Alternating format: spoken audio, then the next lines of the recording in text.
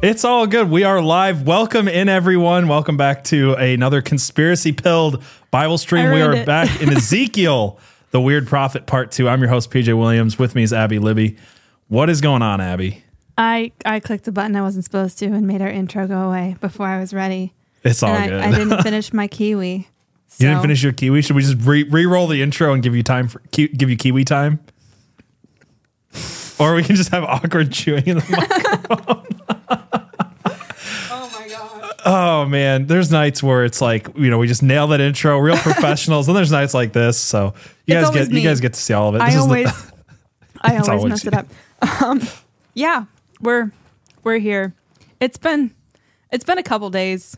It has been a couple craziness, of days, yeah. And it's been a while since we've done a Bible stream, which sucks. Yeah. There's been life things going on. Abby's pregnant, things like that. We've been busy. So, I just mean that as in you haven't been feeling well enough to do a lot of extra streams lately. Exactly. So we're glad to be back. Yeah, we're going to be starting in chapter 8. I feel like it's been over a month. It has to have been over a month since we did part 1. So we'll try to keep these a little bit more consistently. We're going to obviously be reading through and hopefully talking about the elephant in the room right now, as we're going to be reading about Ezekiel and Israel and end times prophecy and stuff like that. And then this week, just this craziness with Israel. So I don't know if we want to say anything about it up front or just like talk about it as it comes up, but I can't imagine we're not going to talk about it.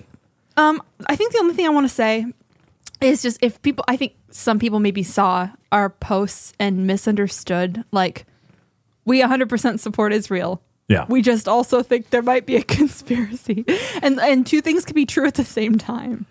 Yeah, and it's okay. I just want to explain this really quick because I think we're going to be covering this on Unhinged this week. So we're going to go deeper into it. But I just want to say, when Abby texted me Monday morning, Saturday, when the heck was it? It's been a week. Today's Monday. Holy cow. Yeah. Saturday morning. I work weekends, so it throws me off, guys.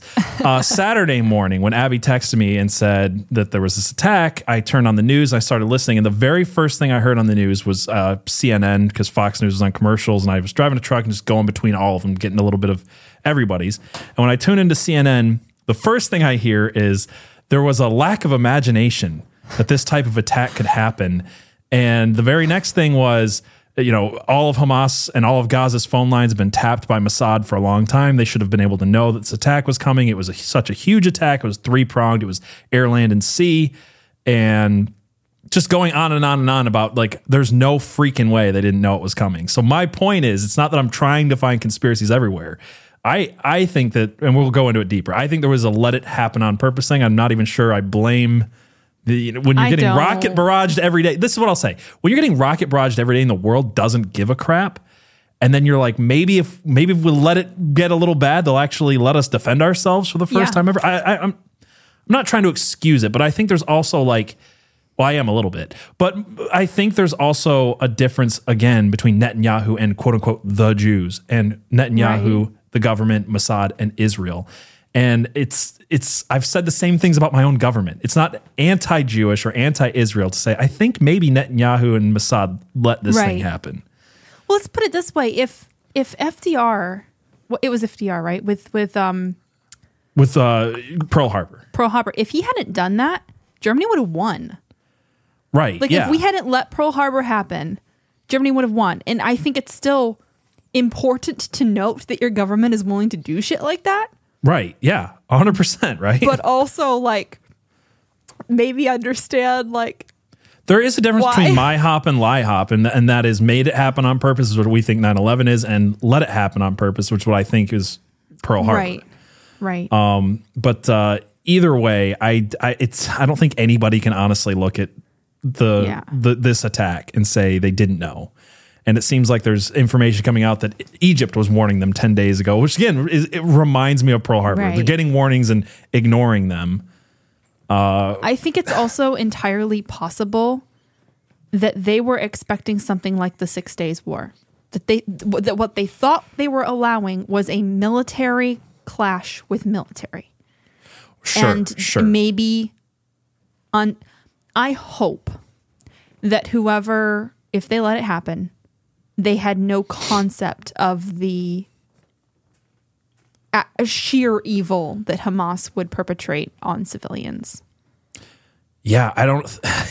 I mean, it is really awful because that's the hardest thing to get over. Is like, it's not just a military conflict. It started off as in bulldozers and rockets and boats and hang gliders going right into civilian areas. Yeah. And truckloads of, and I don't want to get into the bloody details. You guys have been on Twitter, have probably seen more war than you've ever wanted to in your life in this last week.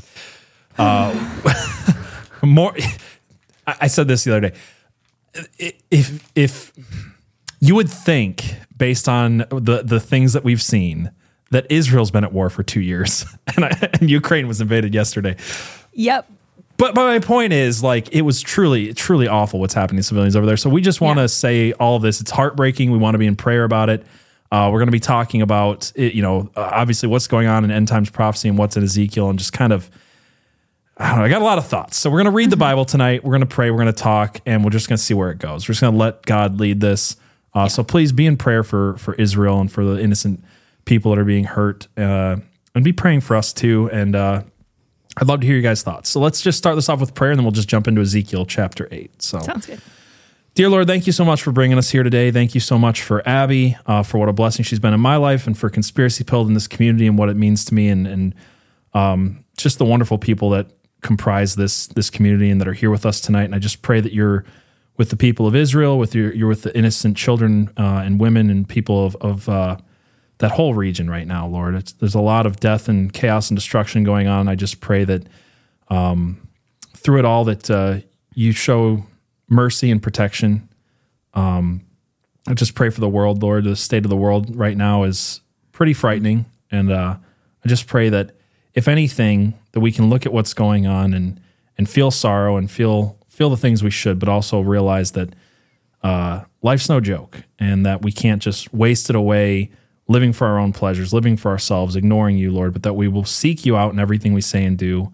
We'll seek you beyond our own petty concerns, Lord, and that we just try to make you the focus of our lives, Lord. I just pray that you guide and direct this Bible reading. I pray that you protect over our technology, over the computers, the internet connection, and that you just speak through us tonight. And just thank you again. In Jesus' name we pray. Amen. Amen. Okay. Oh, thank you, Cody. Dope Vax Me sent a $20 super chat. Hello, fellow infidels. Oh, well, thank you, Cody. Appreciate that, man. Wait, was that the right one? I don't know. I pulled up the hello, fellow infidels. No, that's not the right one. I clicked on the wrong thing. We're trying something new with the comments on the screen. So, there we go. I don't think that EVMux differentiates between a regular comment and a super chat. Nope, so I'm just realizing that now. So interesting and fun. But what's good is EVMux has been pretty responsive to comments and feedback. So they just give us the ability. We were using a third-party app before to bring in the Rumble comments, and it's kind of glitchy. And you guys, when watching, have probably noticed.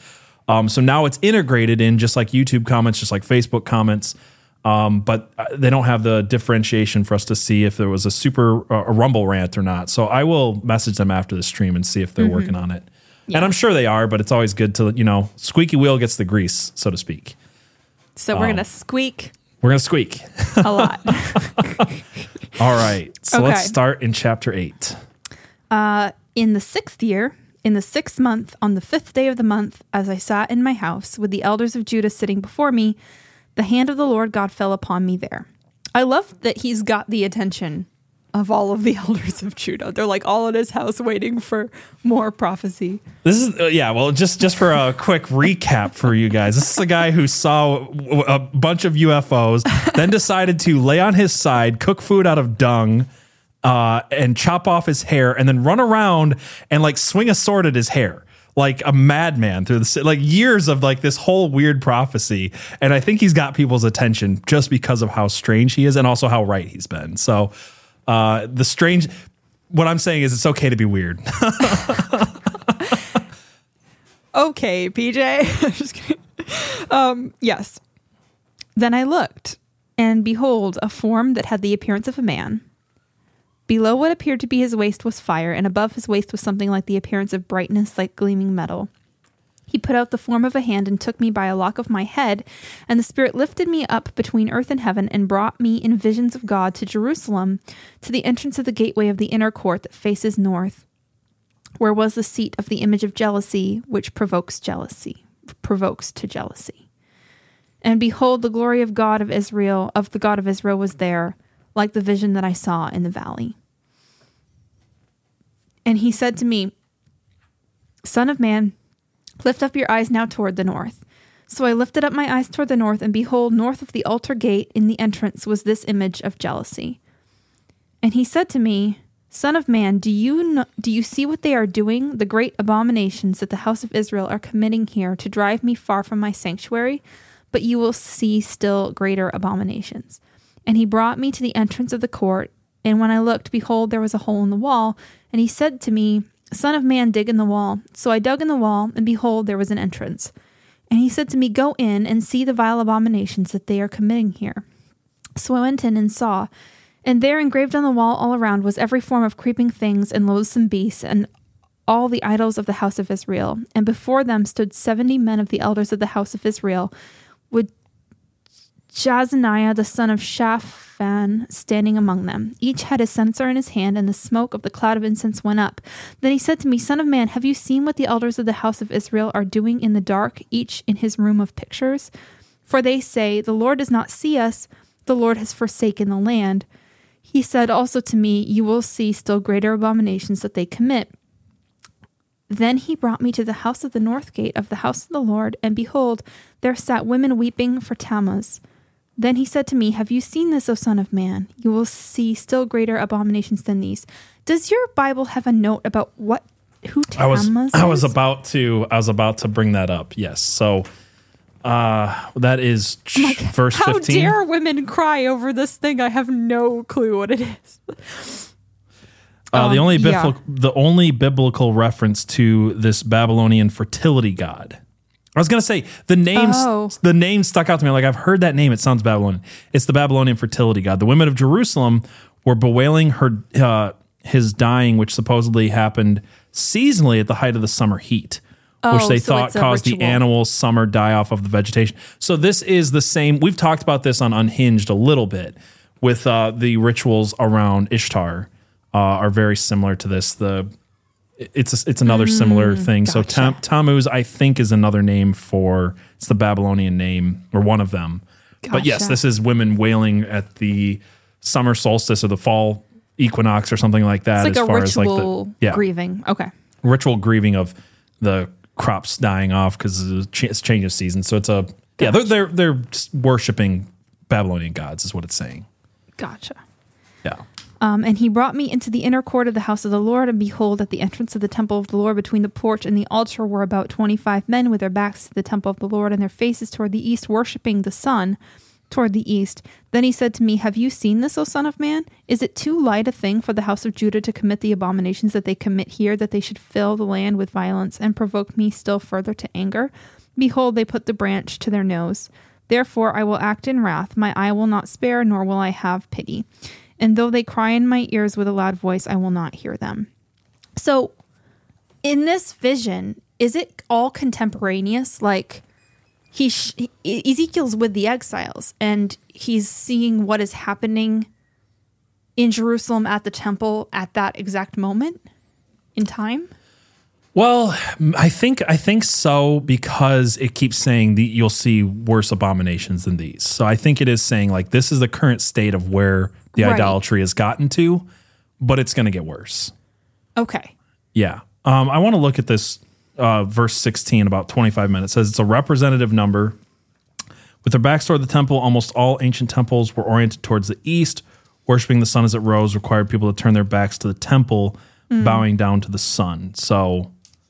yeah, there's a lot of like symbolic imagery, but the overall thing, the repetition, Ezekiel repeats itself a lot, but I think that there's a purpose to it. Mm-hmm. And the repetition is every single which way that people are turning away from God, whether it's, celebrating the solstices and the harvest gods and things like that, or sun worship, which is a literal turning your back on the temple of God, or having secret rooms, images of beasts and things like that.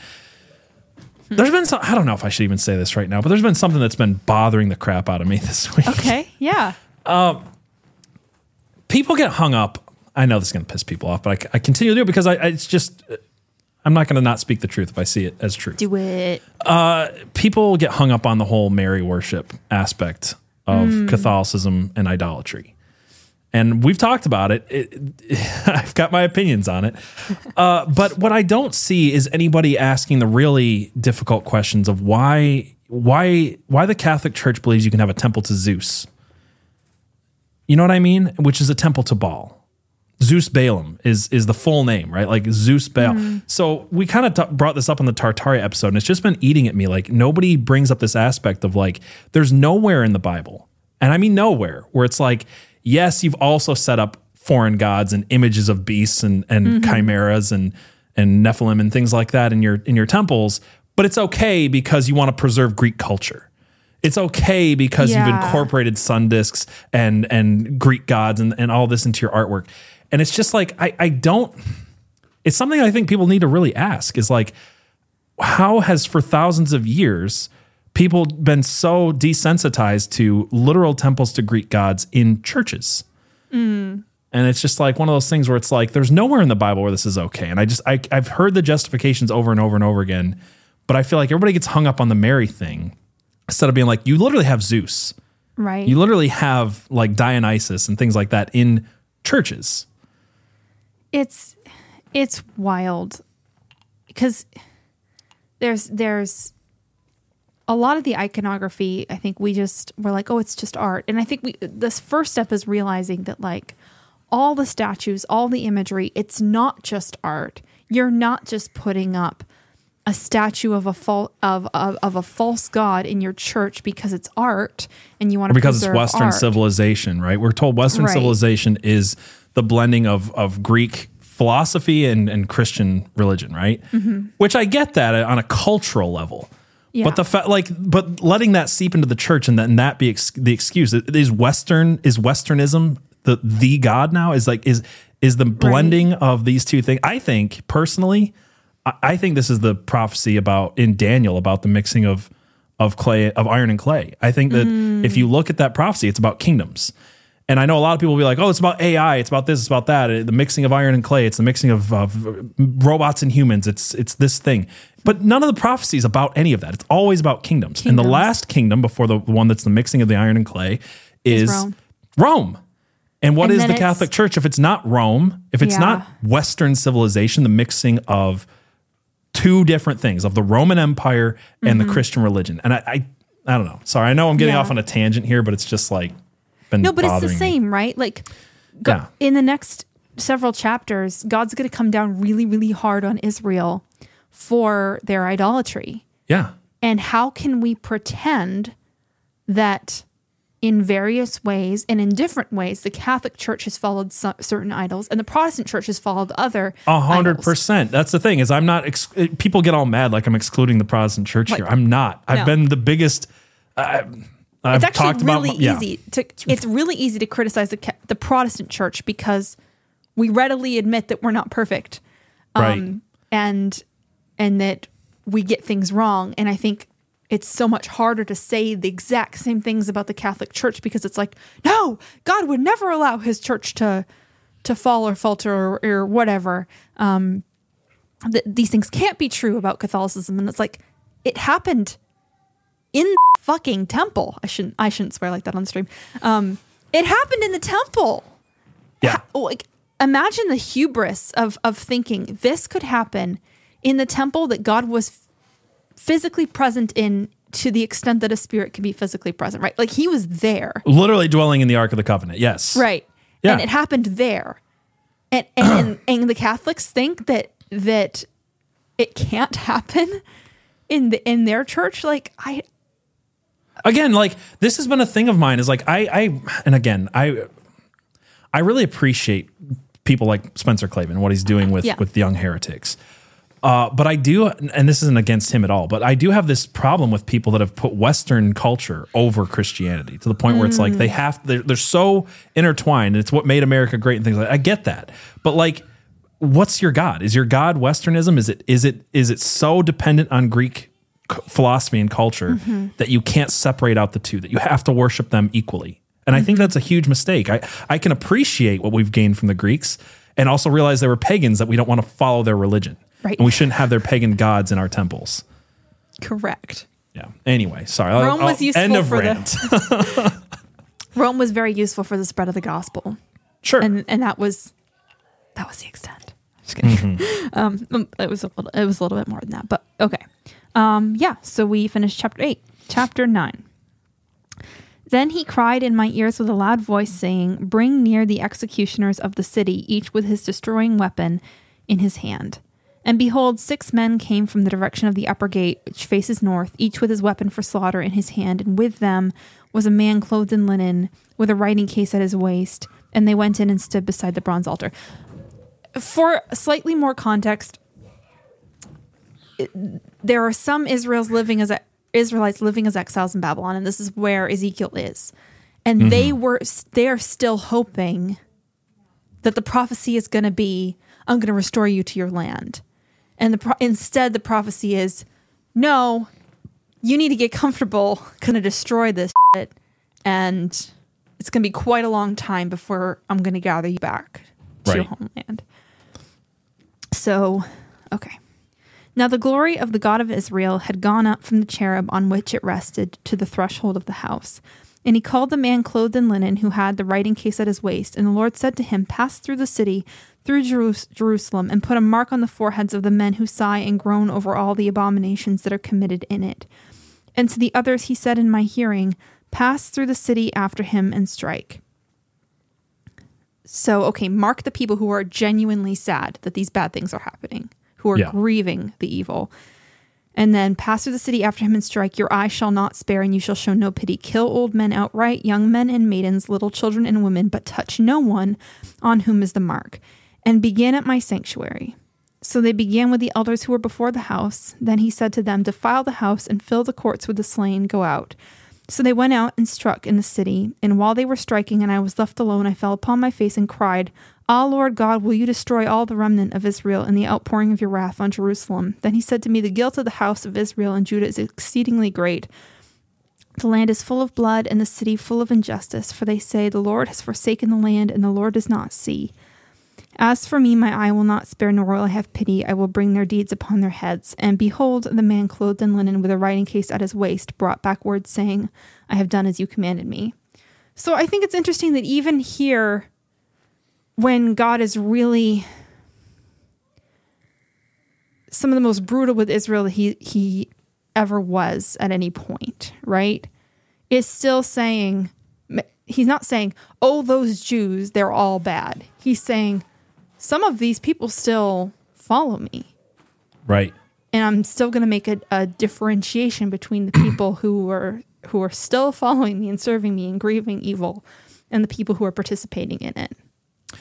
I think this is so interesting because this reminds me of Revelation, and I think this is important, is to understand how God works in this way, where it's like, look, you're all going to suffer.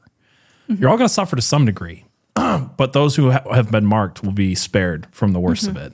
And I think this is what Revelation is talking about. I know a lot of people want to think we're not going to go through any of the bad at all.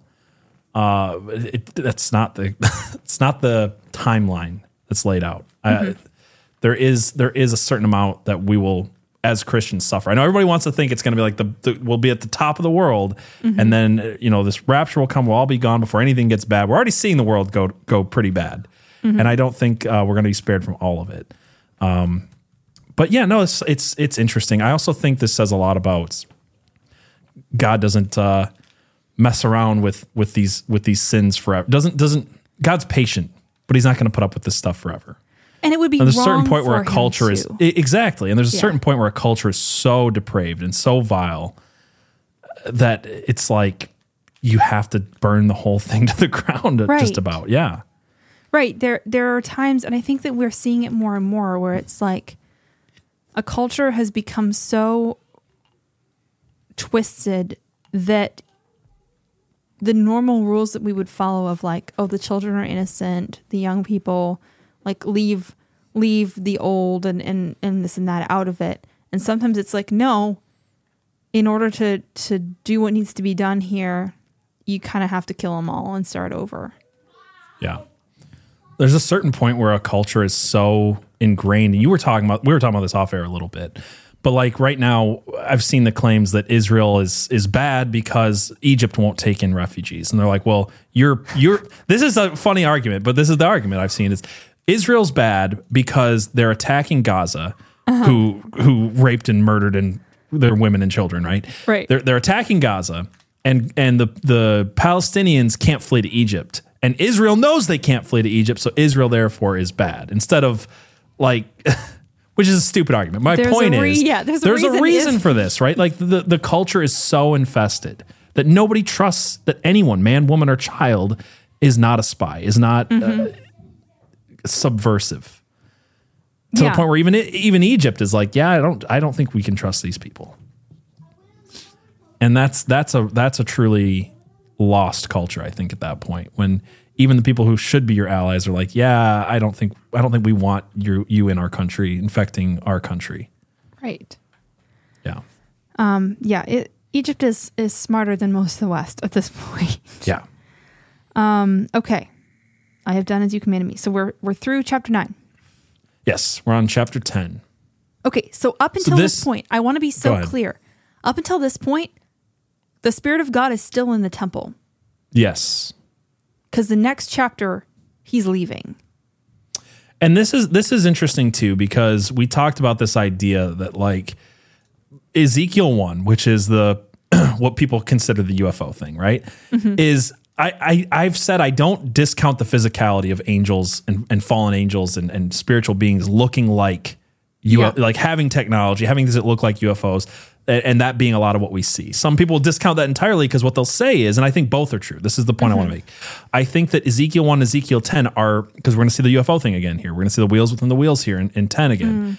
And the reason this is, people have pointed out, is that the wheel within the wheel stuff, the throne of God, all this stuff is a prophetical vision of God in his mercy seat in the Holy of Holies. So you see that in chapter 1, he gives all this prophecy, and in chapter 10, you see the same imagery, and then he leaves the Holy of Holies, right? So my point is, I think it's both. I think that we do see some indications of what these beings look like. And again, the more we see what these beings look like or maybe look like, whether we're talking about seraphim and then we look at alien encounter type stuff, lizard people, seraphim, there's a connection there. There's all these things where the point I'm making is not that it's not prophecy, that it's not symbolic, but I think that it's both. I think we are seeing a glimpse of what these things look like and why they come to people and say, be not afraid, because I probably look scary as crap. I mean, even the things we do know what they look like, it's like 6 wings covered in eyes. It's pretty terrifying stuff, right? Is that the seraphim? I might be getting them all mixed up. I always get them mixed up. I do too. But my point is, I think that even though I said I think there's some physicality stuff here that's interesting or maybe pointing towards something, I also believe that there is a bookended symbolism here with 10. We'll see it anyway. Yeah. Real quick, I wanted to highlight Miss Melody's comment if I can find it. I don't think God would have given us part of his plan if we didn't need that knowledge. At some point in high school, I heard a preacher say, nothing is in the Bible by accident.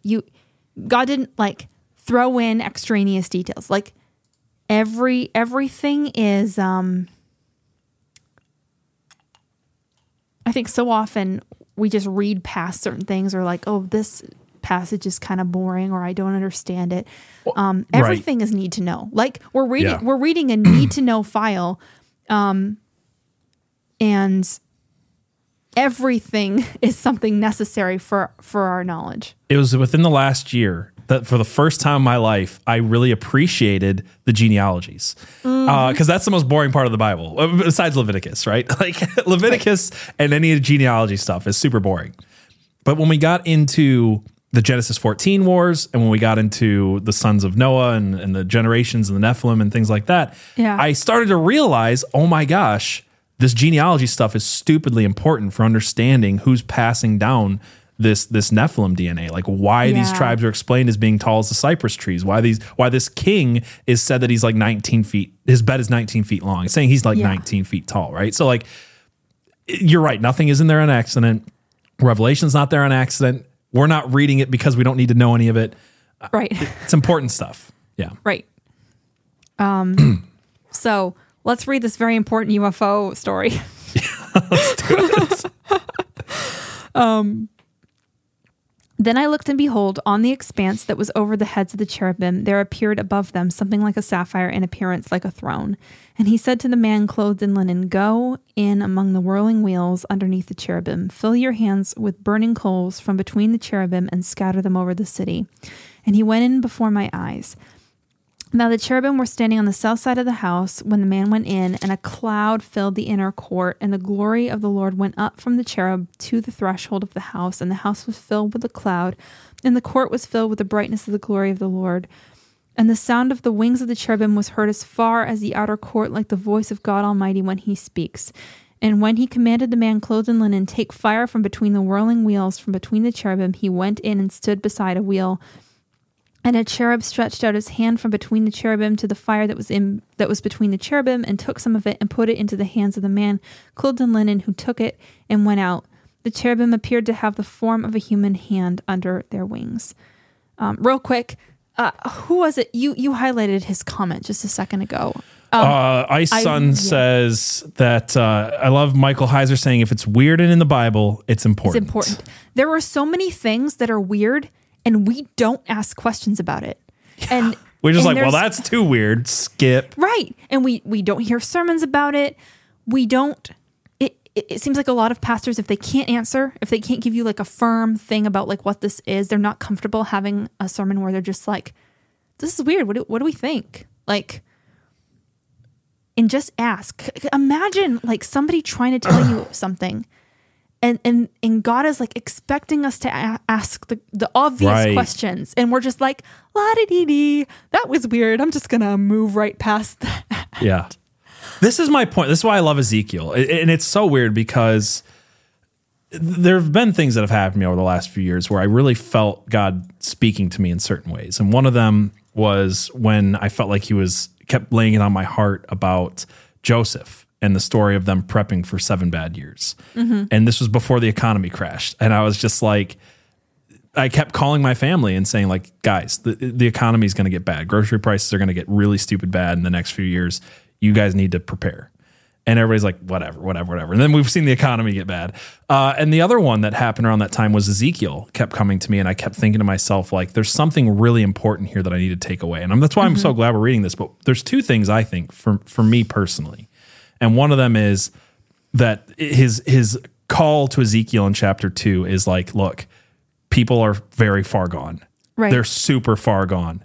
So say what you have to say and move on. Don't do the debate crap. Don't try to like win them on the technicalities because we know it doesn't work, right? Like we've seen it. It's stupid. You're speaking to people who are so spiritually blind and so shut off and so NPC, whatever word you want to say, that you could spend your whole life trying to convince this one person and then never actually spread the gospel and never actually reach anybody who you can reach. And here's the thing that Christians have to understand. You personally cannot reach everyone. There are people who you will never be able to, and maybe someone else can. I'm not saying they're beyond reaching, but you can't, right? So that was one of them. And the other one is just the weirdness factor. Like we're Christians who are speaking about conspiracy theories and talking about Bigfoot and weird things, right?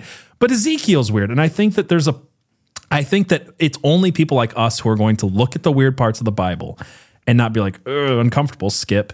But ask the real questions. You have to be a little weird. Yeah. Yeah. There's so much of Christianity. What I hate about Christianity is the attempt to make God normal and to like make rules for him to make him fit in a box and all of the like isms and I'm a blah, blah, blah ism. And if God is like this, then he has to act like this sort of syllogisms. And it's like, no, yes, he said he's this way. Everybody wants to cram God into a box. Yeah. That's what you know. You don't know how he has to act. Yeah. You're a human. Like, get over yourself. And I'm sorry, but like 50 humans over the course of history all agreeing still doesn't make it right. That's still just 50 humans over the course of 500 years. Like yes, it's good to say, what did the church fathers say, and what can we take from tradition? That's good, because then you have kind of a bulwark against some error, but at the same time, people could just be wrong for generations and generations. We've seen this, yeah, for sure. Okay, let's see. Was there anything in those first? Sorry, before we move on, is there anything in those first 8 verses that we wanted to go over? No, I want to breeze past it because it's weird and I don't get it. No, I'm hoping that. I think we should finish the chapter and then come back. Yeah, okay. Yeah, because it's not making a lot of sense to me right now. I'm not going to lie. Yeah. And I looked, and behold, there were 4 wheels beside the cherubim, one beside each cherub, and the appearance of the wheels was like sparkling beryl. And as for their appearance, the 4 had the same likeness as if a wheel were within a wheel. This feels like, I think the point of all this is God's like, I'm going to give you as much detail as possible. And it is not going to make sense until it does. Yeah, I think that there will come a point where we will start to see this technology and we're going to be like, oh shit, like, there it is, as described. Yeah. Yeah, I think so. Yeah. Because there's the description is so intense. And we know this type of technology works. That's what's so insane to me, is we know that NASA took this whole thing, and the book is boring as crap, but it's called the wheel. What's it called? The UFO, the spaceships of Ezekiel. I bought it thinking it would be interesting. It's a technical manual that's like 6 hours long. So I'm not saying you should read it, but the point of the book is that he read through this as if it was a technical manual and developed a patent for NASA that they use for omnidirectional wheels. So very interesting stuff. Amazing. Yeah. Yeah, that's actually happened quite a few times over the course of history, where a scientist has been like, you know what? The Bible says this thing and the scientific community doesn't agree, but like, I'm going to go looking for this thing. Like, there's a verse that talks about the paths of the seas. Yeah. And the guy who discovered currents, ocean currents, believed that verse and went looking for the paths, and he found them. Yeah. And people thought he was crazy until he found them. And now we all know that there's massive ocean currents that run all over the world. Yeah. There's so many times where the Bible's far ahead of science. I think I said this recently, but all of Leviticus, again, boring part of the Bible. You want to know why? I'll tell you briefly why Leviticus is super important to people who are not observing the old military camp laws of the Jews moving across the desert.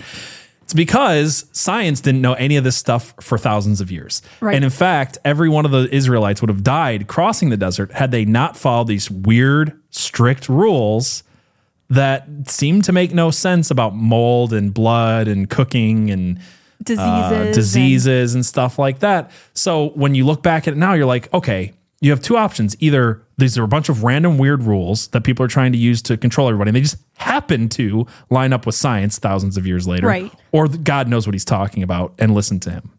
Next up, Leviticus stream. Can't wait. No, thank you. Please no. God's going to ask you to do it. I'm just telling you right now. I hope not. I heard someone say... That's for Jess. Jess can go over the scientific aspects of Leviticus. I heard it was a joke among missionaries that it was like, never tell God where you don't want to go and what you don't want to do, because that's where he's going to like send you. Or someone's like, please God, don't send me to Africa. And it's like, oh. Listen, guys. Go to Africa. You should pray for all kinds of things. Never pray for patience, ever. Just don't do it, because God will give it to you. And if you understand how you earn patience... Yeah. Anyway. You know what's worse than praying for patience? Praying for wisdom. Yeah. That's the most painful stuff out there. I would rather have patience. I would rather pray. I wish I could take back. I was just kidding. I don't. Now that I have it, I'm like, fine. But oh my gosh. Sorry, we'll move on in a second. But I see pre-Raphaelite with this thing. It says, I think Revelation speaks about not being able to buy or sell without the mark of the beast. Even 10 years ago seemed impossible. Now so easy since Sweden has vaccine passports and microchips. See, this is the thing, right? I know a lot of people wanted to make, I know a lot of people wanted to make the COVID stuff into this is the mark of the beast. And I said from the beginning, it's not, but it is a precursor. It is saying like, it's a test of the world to see if they would accept a mark to buy or sell. And now we know they will. The vast majority of people, if you say, will inconvenience you at the grocery store, will do anything, put anything in their skin, put any mark on their body to not inconvenience their lives. And it's only going to get worse the more that we're used to everything, doing everything for us. The more that we're used to prime shipping, the more likely the mark of the beast becomes every single day. Anyway, sorry. Yeah. Okay. Verse 10. And as for their appearance, the four had the same likeness as if a wheel were within a wheel. When they went in any of their four directions without turning as they went, but in whatever direction the front wheel faced and the others followed without turning as they went. The repetition, too, is not an accident, right? No. Like Ezekiel's very repetitive, but it's a very important repetition. It's like, please don't miss the fact that these wheels function this way. Please don't miss it. I'm going to say it 5,000 times.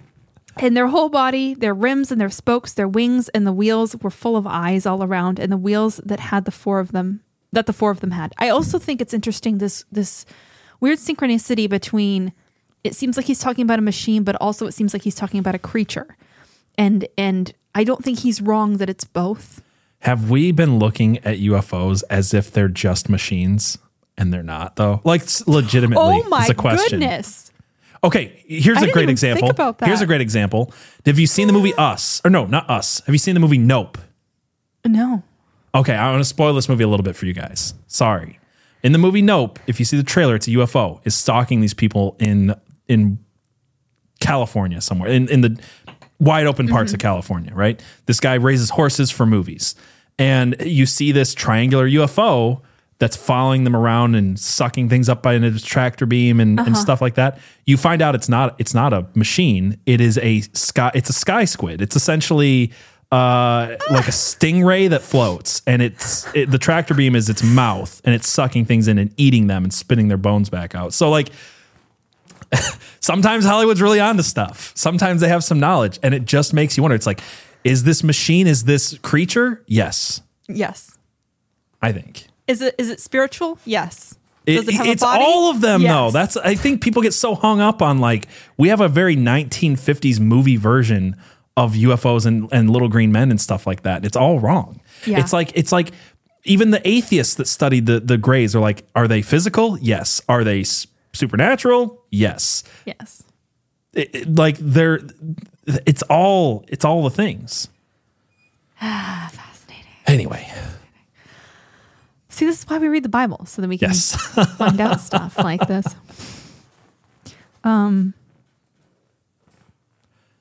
The wheels were full of eyes all around, the wheels that the four of them had. As for the wheels, they were called in my hearing the whirling wheels. Quote. And every one had four faces. The first face was the face of a cherub, and the second face was a human face, and the third the face of a lion, and the fourth the face of an eagle, and the cherubim mounted up. These were the living creatures that I saw by the Chebar Canal. So he's saying right here, these are the same creatures I saw before. Can we pause really quickly, because I think that the faces are different in this. Are they? One of the faces. I thought so. So let me just check. Okay. One face was that of a cherub, while the faces of the human being, lion, and eagle are identical to those in 110. The ox here is called a cherub. Okay, so it's calling it a cherub instead of an ox. But if I have this correct, this is another one of those description of angel type things where that word. So as with seraph, right? Seraph is another word used in the Bible for snake. So you get this idea of lizard people, aliens, right? Like angels, right? Yeah. Cherub is a word for ox. So when you think of, these angel creatures looking pretty odd, maybe this is even the idea we get of like bullmen and stuff like that. So I find this interesting that like it's something that people overlook, but the angels, again, be not afraid. I don't look like a human. I don't look like a dude in a white robe with a sun disk. That's a very modern, bad interpretation of biblical angels. So I do find it funny. I have a question here. Yeah, go ahead. I have a picture in my Bible of a cherub, according to the old Phoenician ivory statues, and it looks like it's like a winged bull with a human-ish face. So it's kind of like a minotaur with wings is what it looks like. Anyway, go ahead. when it says 4 faces, I'm picturing 4 heads. You are? Faces. I've always had a hard time just figuring it out because I'm like, where the ear is like a face is like how I think of it. Yeah. Right. I've always pictured it something like that, right? 4 heads or 4 faces on one head. But what if it's like, I have 4 faces, happy, sad, like... Well, it does say 4 ways they can present themselves, or are they facing different directions? It does say they're facing different directions. Okay. Then I'm wrong. Okay, cool. No, but this is the thing. This is why we ask questions. But exactly. It does say that they're different directions. No, I committed a heresy by asking a question that was wrong. You would think so. You would, but how many people have been treated that way?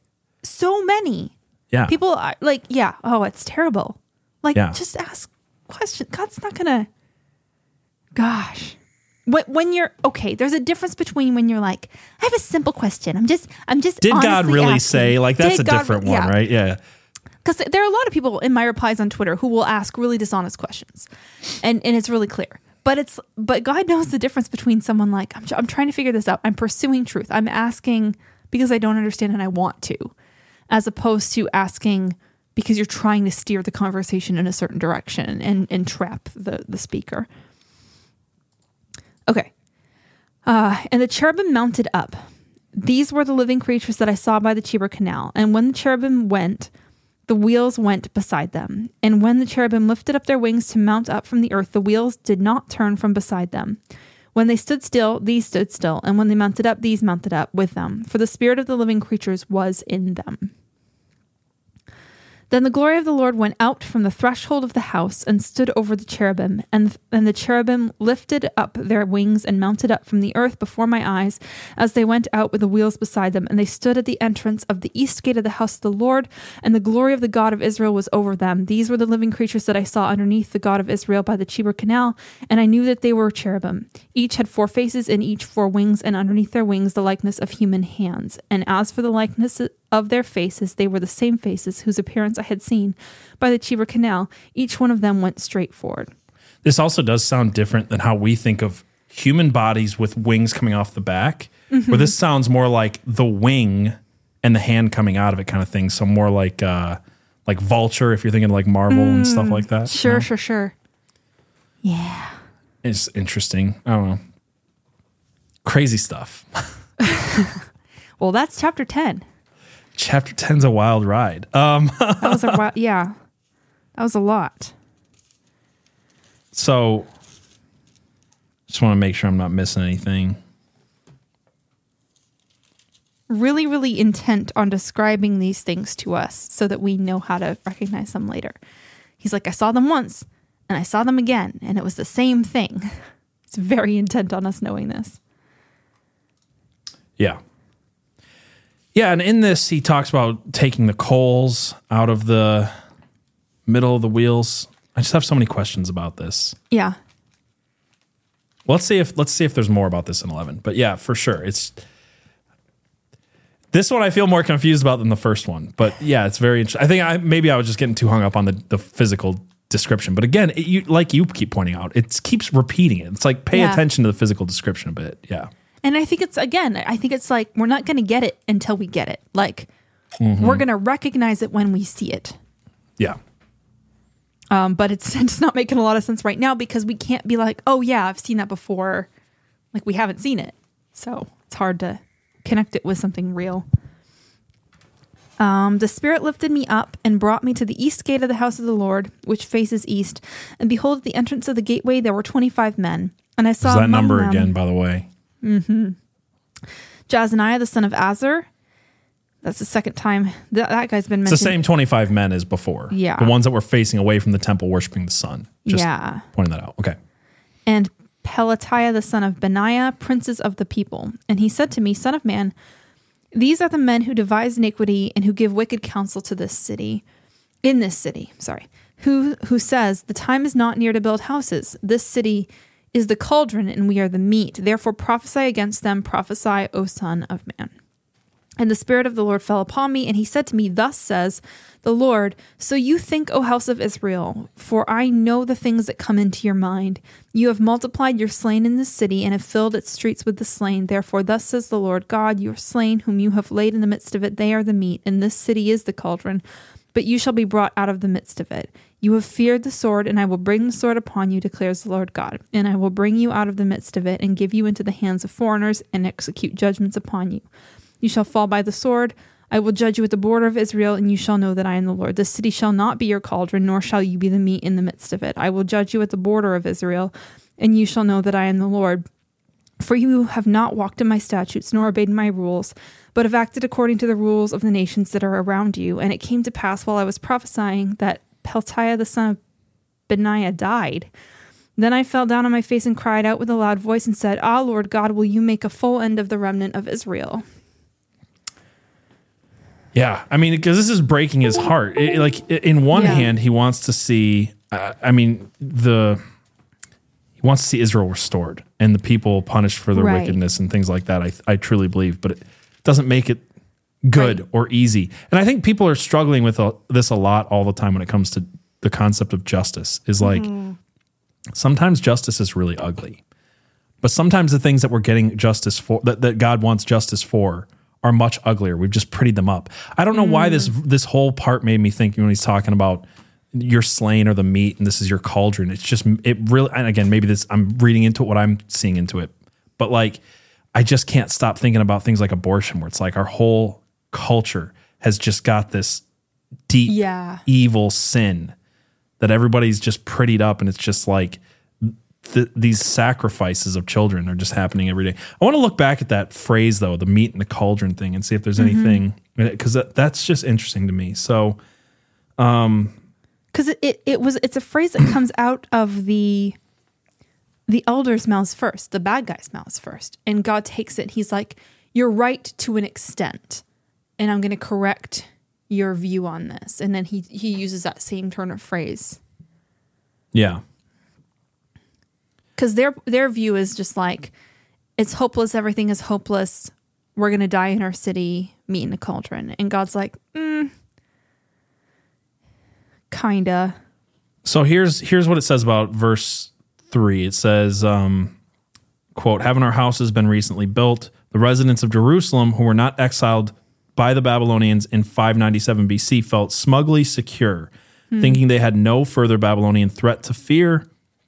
As in chapter 24, Jerusalem is compared to a cooking pot. Those left behind boasted that they were the meat, the choice portions. The inference being that the exiles in Babylon were actually the discarded bones." Oh, I was thinking of it as like I was thinking of it very differently too. Yeah. See, this is why we gotta like look for reference and it's like one of those like the idioms in another language just go very different directions. And that's why I always like, I know sometimes I'll say this is what it makes me think, but I also don't want to just be like, I'm reading my own thing into it. I want to like make sure that I'm understanding the idioms. Sorry, I committed another heresy by asking questions, by being wrong about my initial reading. This is the thing. It's okay. It's okay to be wrong. Just try to find the answers. Right. Another one from verse 7, it says, "The bodies you have thrown there are the meat. The meat refined by the prophet is not those in power in Jerusalem who will be driven out, but the innocent people they killed." So I was right to some degree. Okay, so that's interesting though, because what I was saying is, it feels like what he's saying is, you're not the meat. You're not the choice portion. You killed the choice portion. That's why I think of children, right? The meat are the most innocent. The most innocent of all of us, the ones who have done no wrong and no evil. They were the choice meat. You killed them. You're the bones. Nobody, like, God doesn't want you. He'll spit you from his mouth, right? Holy crap. Right? Wow. This is the other thing that you have to understand in reading the Old Testament is we've seen a lot of Jew hatred this week. So let's just address this, right? People will read the Old Testament and say, look at the wicked Jews. Look at what the Jews were doing and how God was constantly frustrated with them, and he had to like keep punishing them. And for the same people who will say that the modern church is the new Israel, that Israel's not a real country, that it doesn't exist, that all of that stuff, they seem to not understand that this is about all of us. This is the thing that nobody understands. Like, this is God. If we're God's chosen people now, right? Like if that's, and again, it's a bit of both. We want it both ways, right? We're the new Israel, but we don't. But we don't want the judgments that God had. Yeah, God had on Israel when they were wicked, right? Yeah, that's my point that I'm making, right? is like, this is, you can see this time and time again. Probably the best example, I can't remember his name right now. Do you remember the prophet that married the prostitute? Hosea? It was Hosea? Okay, I think so. Maybe. That's what popped into my head, so I'm going to go with it. It's one of them. It's one of the minor prophets, the 12 minor prophets after the major prophets. And by minor and major, by the way, that doesn't mean one less important. Yes. It's about length of book. So you've got Daniel, Jeremiah, Ezekiel, and then I'm missing one. And then you have the 12 minor prophets like Joel and Hosea and Hezekiah. Anyway, my point is, one of these men married a prostitute. And the point of this whole thing was your woman is going to sleep with everybody. She's going to cheat on you. She's going to whore around. She's going to make your life miserable. She's not going to listen to you. She's not going to respect your authority. Now you know how I feel. Like, that was God. I know. So when people think this is relegated to just Israel, this is humans for all of time. And if you are one of God's chosen people, as a Jew or as a Christian, right? Like, this is important to you. Is my point. It's not look at these awful Jews and they didn't listen to God. We're not. Look at our country, right? A supposedly Christian nation that kills 1 million children a year, that mutilates the ones that come out of the womb alive, that has a porn problem like you wouldn't believe. We're not a good culture. We are. Find me 10, right? Like, just if 10 people are holy, I won't destroy. You know what I'm saying? We're Sodom and Gomorrah by the sea. We should do Hosea, but let me just give you a really quick, because I think this is important, because for sure. Okay, let me just Hosea. It was Hosea though. Yeah, Hosea. Okay, good. 1:2. God's like, go marry a prostitute, and he marries Gomer. Yep. And then it's just she cheats on him. He takes her back. And there's all these parallels. Isaiah was the one major prophet I couldn't think of. Thank you, Nana Cece. I was like, I know there's one more. Go ahead. And there's it kind of goes back and forth where it's like you're unrepentant and because you're doing these things, you're going to be judged. You're going to reap what you're sowing and you're going to be punished. But I love you. And talking about how much he loves Israel, and then more judgment, and then the very last chapter is just a plea for Israel to return to the Lord. And I think that this is the point. The point of it is like, I get it. I married a whore, and you suck, and you're the worst, but I love you. And Hosea doesn't end with Gomer dying in shame and being put away finally at the end, right? And like him marrying another woman who's code for the church. That's not what happens. It's always Gomer. You've brought this verse up, and I feel like it's really important for people to understand again. Can you bring up the verse of the vine? The vine. In Matthew. I could just Google it probably, but because I know you've explained it really well, but that we're the vine grafted onto the branch. Is it Matthew? I thought it was. Shoot, I thought it was. I will just look this Romans. up really quick. I thought it was maybe Romans. You know what? It could be. Bonnie Trail, everybody. But you're right. Okay, Romans 11. Yes, this is what we're talking about. I'm going to read this because I think we need it in this conversation. It is a little bit. Yeah, and then we'll get back to Ezekiel, but this is very important. Yeah. Okay, the remnant of Israel. I ask then, has God rejected his people? By no means.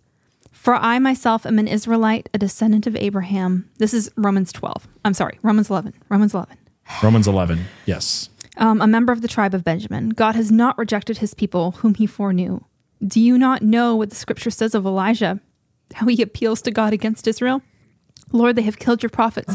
They have demolished your altars, and I alone am left, and they seek my life. But what is God's reply to him? I have kept for myself 7,000 men who have not bowed the knee to Baal. So too, at the present time, there is a remnant chosen by grace. But if it is by grace, it is no longer on the basis of works. Otherwise, grace would no longer be grace. What then? Israel failed to obtain what it was seeking. The elect obtained it, but the rest were hardened. As it is written, God gave them a spirit of stupor, eyes that would not see and ears that would not hear, down to this very day. And David says, let their table become a snare and a trap, a stumbling block and a retribution for them. Let their eyes be darkened so that they cannot see and bend their backs forever. So I asked, did they stumble in order that they might fall? By no means. Rather, through their trespass, salvation has come to the Gentiles, so as to make Israel jealous. I can't stress this enough. We're only saved because God wanted to make his woman jealous. It's so funny to me. This verse is so, oh my gosh, it's it again. This verse is so plain and so not, you know what I mean? You can't misunderstand it. You have to intentionally misunderstand it because it's not vague in the context. It's very clear, right? Mm-hmm. And again, you read the first 10 verses of the chapter, but even if you just started 11:11, Romans 11:11, and read 11 through 12, right? It's so clear. I want to read it really quick because I just want to. Yeah, it says, so I ask, they stumble in order that they might fall. By no means. Rather, through their trespasses, salvation has come to the Gentiles as to make Israel jealous. Now, if their trespass means riches for the world, and if their failure means riches for the Gentiles, how much more will their full inclusion mean? Now I'm speaking to the Gentiles as much as I am to the apostles to the Gentiles. I magnify my ministry in order to make my fellow Jews jealous and thus save some of them. For if their rejection means the reconciliation of the world, what will their acceptance mean but life from the dead? If the dough offered as first fruits is holy, so is the whole lump. And if the root is holy, so are the branches. But if the branches are broken off, sorry, I'm reading into 17 now. So if the branches are broken off and you, although a wild olive shoot, this is the Gentiles, you, a wild olive shoot, were grafted in among the others and now share in the nourishing root of the olive tree, do not be arrogant toward the branches, which is all we're seeing right now. The arrogance, it is. If you remember, it is not you who support the root, but the root that supports you. People have rejected, they'll read the Old Testament, reject that we came from this root, right? Mm-hmm. Then you will say, branches were broken off so that I might be grafted in. That is true. They were broken off because of their unbelief, but you stand fast through the faith, so you do not become proud, but fear. For if God did not spare the natural branches, neither will he spare you. That's the warning that needs to be understood. It's like, we're God's chosen people. The Jews suck. That's what people are saying, essentially. That there's a lot of Jew hatred coming from Christians right now. And then God's like, hey, don't get proud, because guess what? You were grafted in. You mean less than the original vine. Sorry to say. It's just mind-boggling right now. I've just seen a lot of I saw one post today where someone was like, why do I care about the Jews when they drove us out of the Holy Land? They hate us, this and that. I'm like, well, you drove, this is from a Catholic. I'm like, well, who drove them out of the Holy Land? I'm sorry. Excuse me? Yeah, it was like, it was a predominantly Catholic area. And then they drove us out. And I'm like, who was it predominantly before? And who drove them out? Anyway, sorry, I'll get off on the subject, but it's just like, the arrogance needs to stop. It's not becoming of us anyway to think that we are deserving of salvation. This is the whole opposite message of the Bible, is that we're all broken. We're all not deserving of salvation. We've been grafted in and we should be grateful. And instead we become proud. And hateful towards and hateful. Like, and hateful. Yes. And this is why I have this is God's purview and not yours, is my point. Your purview is that God found it fit to save you through grace. And instead you've become proud and hateful towards others. And it's just not your purview. That's these are God's people. And he wants to redeem them. I'm not saying that they can reject Jesus and it's all good and hunky-dory. I know some people will take that away from this. I'm not saying that. He's not saying that in Romans. He's saying he wants to save these people. Yeah. And that's been the... I feel like it's so obvious, but I know that people will... I think some people just don't care what the Bible actually has to say about these things, but... did you... We got a $5 Rumble rant from... We can go back to Ezekiel in a minute. We got a $5 Rumble rant from Cody. It says, Even Let's Be Frank has been doing that. He says I don't know. I know Cody's been out of it for a minute, and we've been praying for you, Cody, and I'm glad to see you back in the chat and everything. But there's not a relationship there anymore. It's kind of a thing. But my point is, I don't know what he's been saying, but yes, I'm not surprised. Yeah. I know that group of people, and I know their feeling towards the Jews, and I don't stand for it. So anyway, what were you saying, Abby? Did we finish reading Romans 11?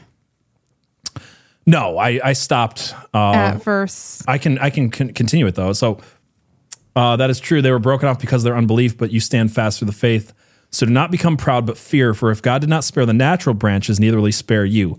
Note then the kindness and the severity of God, severity towards those who have fallen, but God's kindness to you, provided you continue in his kindness. Otherwise, you too will be cut off. And even they, if they do not continue in their unbelief, will be grafted back in. For God has the power to graft them in again. For if you were cut off from what is by nature a wild olive tree and grafted contrary to nature into a cultivated olive tree, how much more will these, the natural branches, be grafted back into their own olive tree? Again, the point of Revelation, the point of this chapter 11 in Romans is God's hope and plan for the Jews, right? And this is we see this time and time and time again, right? Is the Jews rebel, they're punished, and through God's grace and through struggle and tribulation, he wants to bring them back in. And I feel like so much of Revelation is about that, and we've made it about ourselves a little too much. Mm-hmm. Like every reference that we're like, oh, that's probably United States. As if we can't just be, again, exuberantly grateful that God has included us in salvation and given us grace when we don't deserve it either. The pride and the haughtiness of people is just insane. You're all sinners saved by grace. You didn't earn this thing. Anyway, hold on, base babe. I gotta find this comment. Where is this? It's not refreshing for me. Let me try something really quick because I want to put it on screen. Do it.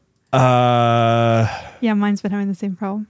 Yeah, I'll message him afterwards. It's having a few issues. I'll just read it. It says, where did it go? Like, Lyle, shut up. You're just his side chick. Oh my God. Anyway, thank you for that, Frida. Yeah, Solomon had 800 wives, but he wrote Song of Solomon about one lady. It's so one lady and 799 or 699 side chicks and 300 concubines. But like he loved one, I think is kind of the point. Like he really loved one. I don't know why he was the way that he was, but okay, moving on. I put my marker in Ezekiel so I can go back. Mm-hmm. Okay, we were halfway through chapter 11. Yeah, we're at verse 14. And the word of the Lord came to me, Son of man, your brothers, your kinsmen, the whole house of Israel, all of them, are those of whom the inhabitants of Jerusalem have said, go far from the Lord. To us this land is given for a possession. Therefore say, thus says the Lord God, though I removed them far off among the nations, and though I scattered them among the countries, yet I have been a sanctuary to them for a while in the countries where they have gone. Therefore say, thus says the Lord God, I will gather you from the peoples and assemble you out of the countries where you have been scattered, and I will give you the land of Israel. This is a prophecy that was fulfilled in 1948, right? He gave them the land of Israel again. And I think this is another one of those prophecies that's got dual fulfillments. And this is something that people argue over. It's like, well, they got their land back after the 70 years, but I don't think it ends there. And I think that the reason Revelation is so cross-referential with Ezekiel is because it's telling you that this is a dual fulfillment prophecy. So another example of this, we gave this a few weeks ago. When Moses, I'd have to look up the verse, but basically it says he'll come out of the land of Egypt. This prophet will come out of the land of Egypt. Mm-hmm. And we see the fulfillment in Moses. And then when Jesus is born, the disciples write about it. This was the fulfillment of that law. So it tells you in the Bible itself, it's not unclear that this is a dual fulfillment prophecy, that there's a prophecy about Moses coming out of the land of Egypt and what he's going to do, and he's going to bring the law, and then Christ is going to come out of the land of Egypt and he's going to be the fulfillment of the law. So I think this is another one of those ones where it's like, I'm going to scatter you across the earth, and then I'm going to gather you back to your lands. So yeah, no, I 100% agree. I know I'm saying that because some people will be like, this was already fulfilled after the 70 years. I think this is very clearly through Revelation and other references telling you this is a dual fulfillment prophecy. Yeah. Yeah. Because it wasn't the scattering was bigger the second time, and the ingathering is bigger the second time. Yes. Right? Yeah, 100%. Okay, let's see. And when they come there, they will remove from it all its detestable things and all its abominations, and I will give them one heart, and a new spirit I will put within them. I will remove the heart of stone from their flesh and give them a heart of flesh. I don't think that this has happened yet. And that's why. That's another reason. Yeah, I was about to say the same thing. That's another reason why I don't think this was fulfilled after the 70 years. Or like, again, you've got like I've heard it described as like the foothill and then the mountain. Like you get a fulfillment of the prophecy that's like smaller and then a bigger one. But it still looks right. But then when the real one comes, it's like, oh, that's it. It's like the other day when somebody was putting on Twitter all their friends by like nicknames, and I saw one that said like whitest guy you know, and I was like, oh, that must be me. And then I saw the next one and it said Mutton Chops Blue Beam, and I was like, oh no, that's me. Yeah. Sorry, anyway. I just had to throw you off of that one. I remember that. Thanks, Cam, by the way. And I will give them one heart, and a new spirit I will put within them. I will remove the heart of stone from their flesh and give them a heart of flesh, that they may walk in my statutes and keep my rules and obey them. And they shall be my people, and I will be their God. But as for those whose heart goes after their detestable things and their abominations, I will bring their deeds upon their own heads, declares the Lord God.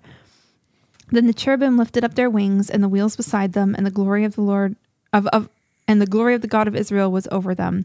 And the glory of the Lord went up from the midst of the city and stood on the mountain that is on the east side of the city. And the Spirit lifted me up and brought me in the vision by the Spirit of God into Chaldea to the exiles. Then the vision that I had seen went up from me, and I told the exiles all the things that the Lord had shown me. I have a feeling I want to play a video if that's okay with you. Do it. Okay, so you know that one I sent you earlier? I feel like this is actually a good time to talk about it. Okay. Because you talked about the fulfillment of prophecy in 1948. And obviously we titled this stream, Are We Living in the End Times? And we've been talking about the war in Israel, and we're seeing dual fulfillment prophecy through Ezekiel. And honestly, part of me almost wanted to skip ahead tonight to chapters 37 through 40, because I feel like that's some of the dual fulfillment prophecy we're seeing.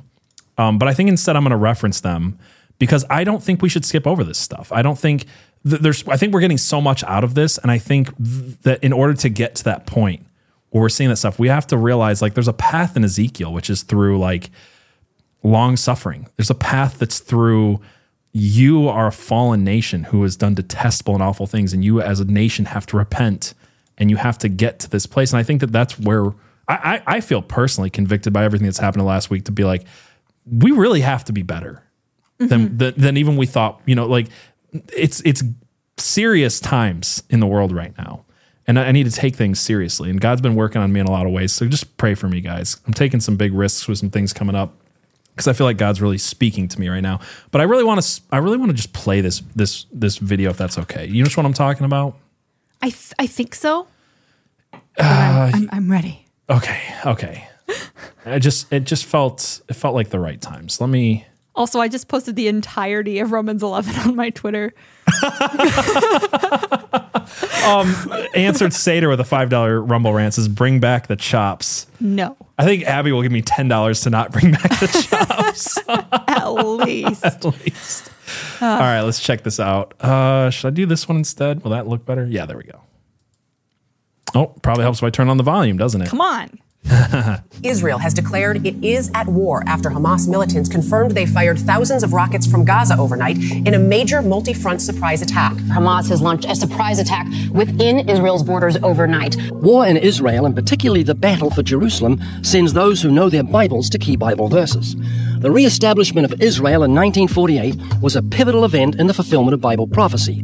The prophet Ezekiel, writing over 2,500 years ago, spoke of a future restoration of Israel, saying, "Thus says the Lord God, surely I will take the children of Israel from among the nations, wherever they have gone, and will gather them from every side and bring them into their own land." In 70 AD, Israel was scattered among the nations, and the Jews had no homeland for 2,000 years until 1948, when they became a nation in one day. Isaiah 66 verse 8 says, "Shall the earth be made to give birth in one day, or shall a nation be born at once?" This is what Jesus said of that event. "And they shall fall by the edge of the sword and be led away captive into all nations, and Jerusalem will be trampled by Gentiles until the time of the Gentiles be fulfilled." That is such an important verse right there that I feel like gets overlooked. Luke 21:24. I'll read it again. "And they will fall by the edge of the sword and be led away captive into all nations, and Jerusalem will be trampled by the Gentiles until the time of the Gentiles are fulfilled." I don't think that people can overlook the importance of 1948 in biblical prophecy, and I know a lot of people will. Anyway, we'll continue this video. Since that time, there's been continual conflict between Muslims and Jews for Jerusalem, and none of the nations know how to handle what is commonly called the ongoing Middle East crisis. Listen to Zechariah 12, verses 2-3, written thousands of years ago, address the crisis of Jerusalem. "And it shall happen in that day, I'll make Jerusalem a very heavy stone for all peoples." Jesus spoke of wars being a sign of the end of the age. "And you'll hear of wars and rumors of wars. See that you are not troubled, for all these things must come to pass." I got a little joke that I made on Twitter, but I'm not sure it's a joke. I said, "And you will hear of wars, Israel, and rumors of wars, Ukraine." And I'm kind of joking, but I'm kind of missed that. But I'm kind of not, because I'm like, everyone's pointing to the fact that Ukraine feels like a wag the dog situation. Again, I'll say this again. How have we seen more war footage of Israel in the last 48 hours than we've seen in the last 2 years from Ukraine? Is calling it a rumor of a war? Like, I don't know. I'm probably stretching here, and that's why I said I'm half joking, but it is odd to me. It's my point. Anyway. I'll find this tweet at some point. Right. "But the end is not yet, for nation will rise against nation, and kingdom against kingdom. All this will climax in the battle of Armageddon." Revelation 6 verse 16 speaks of the gathering of nations at a place called Armageddon, a term synonymous with a final cataclysmic battle. Have you heard of Armageddon? Of course. What is that? The big war at the end, the true good versus evil. Jesus said, "When you see these things begin to happen, look up and lift up your heads, because your redemption draws near." So what should we do? Firstly, we should make sure that we're right with God by trusting in Jesus. Secondly, we must pray for the peace of Jerusalem, and at the same time take the gospel to the unsaved. An often overlooked sign of the end times is that the gospel will be preached to all nations. Jesus said, "And this gospel of the kingdom will be preached in all the world as a witness to all nations, and then the end will come." Boom. That's going to cut against the preterist view a bit. But yeah, like, we're at that point, are we not? Yeah. If not, we're damn close, right? Like, the Bible has been translated into every tongue on earth at this point. We're pretty darn close. This is why I've been saying I think that this war right now is going to somehow lead to the rebuilding of the temple, because I don't see where else we have to go from here, but that. Yeah. Like, it has to happen for the next part, some of the next parts of the prophecy to happen. And it seems pretty clear in Daniel that not only do some things happen, but that they have continuous sacrifice for a few years, up until, it's 3.5 years? Yeah. Half a week. 3.5 weeks of years. Yeah. So it's 3.5 years. Yeah. Yeah. And this is so interesting to me, because literally since March, we've on this show been saying, you want to see a sign of the end times, which we both believe we're approaching. It'll be the rebuilding of the temple. Mm-hmm. And then obviously we've been talking about it. Our Discord's been talking about it. We sent updates all the time about the red heifers. Just a quick explanation if people don't know what that means. In order to have When the temple was destroyed in 70 AD, the Jews could no longer do their temple ritual sacrifices that they were commanded to in Leviticus and in the law since 70 AD. So they've never been able to fulfill the law since then. There's a thing called the Temple Institute that has been working since the rebuilding of Israel in 1948. And actually, the whole Hebrew language wasn't rediscovered and refound and retaught until 1902, I think. So like all this end time prophecy in the last 100 and some years. But they've been working towards a plan to rebuild the temple, which is held by Muslims currently.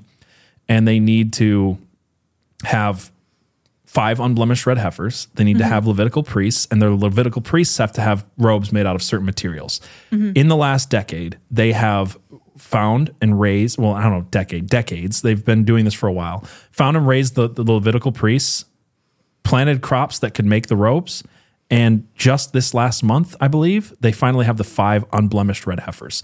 So 2 weeks ago on Unhinged, we said, I think that everybody's freaking out about September 23rd, but we haven't seen the rebuilding of the temple yet. And I think that until we see that, we're not there.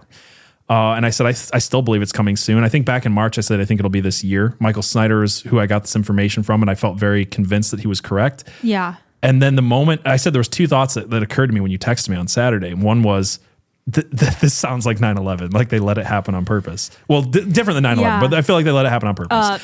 And Pearl 2 Harbor. was Pearl Harbor, right? And 2 was that I think they're going to take the temple back. This is the thing I've been saying for months. I think they're going to do. And then somebody commented on your Twitter. Yeah. Something really interesting. What was it? It was like, I wonder if a stray rocket will hit the Temple Mount, the mosque. Yeah. That's on the Temple Mount.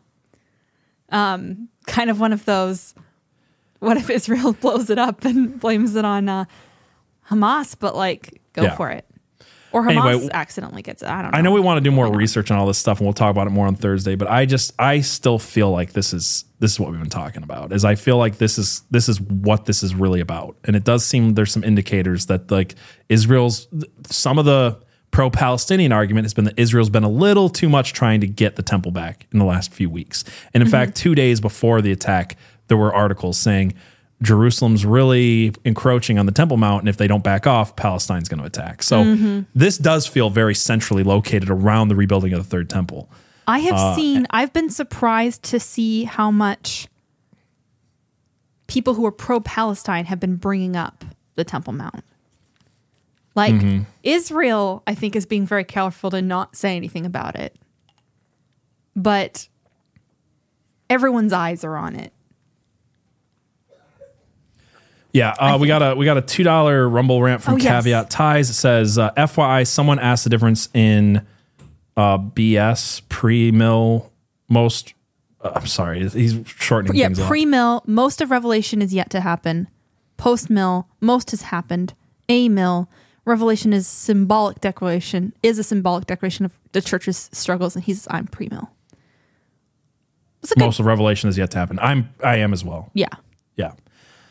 Yeah, there's a good summary of it. And even within those, there's like, we talked about this last week or 2 weeks ago, but even in those, like even in post-mill, you've got like an offshoot, which is like preterism, and then there's full preterism and part preterism, and which is, just to say there's a lot of different aspects on it. I think specifically, just to give one example, this whole thing with 1948 and Israel and these end times prophecies that just could not have ever been fulfilled prior, and including the gospel being preached to all nations, makes me really not post-millennial. But anyway, that's a whole nother debate. Do we want to get back to Ezekiel? I don't mean to keep derailing us, but Zeke. We're on chapter... Good old Zeke. Good old Zeke. We're on chapter 12 now. Yes. Okay. Whew. Oh, Lordy. The word of the Lord came to me. Son of man, you dwell in the midst of a rebellious house, who have eyes to see but see not, who have ears to hear but hear not, for they are a rebellious house. As for you, son of man, prepare for yourself an exile's baggage, and go into exile by day in their sight. You shall go like an exile from your place to another place in their sight. Perhaps they will understand, though they are a rebellious house.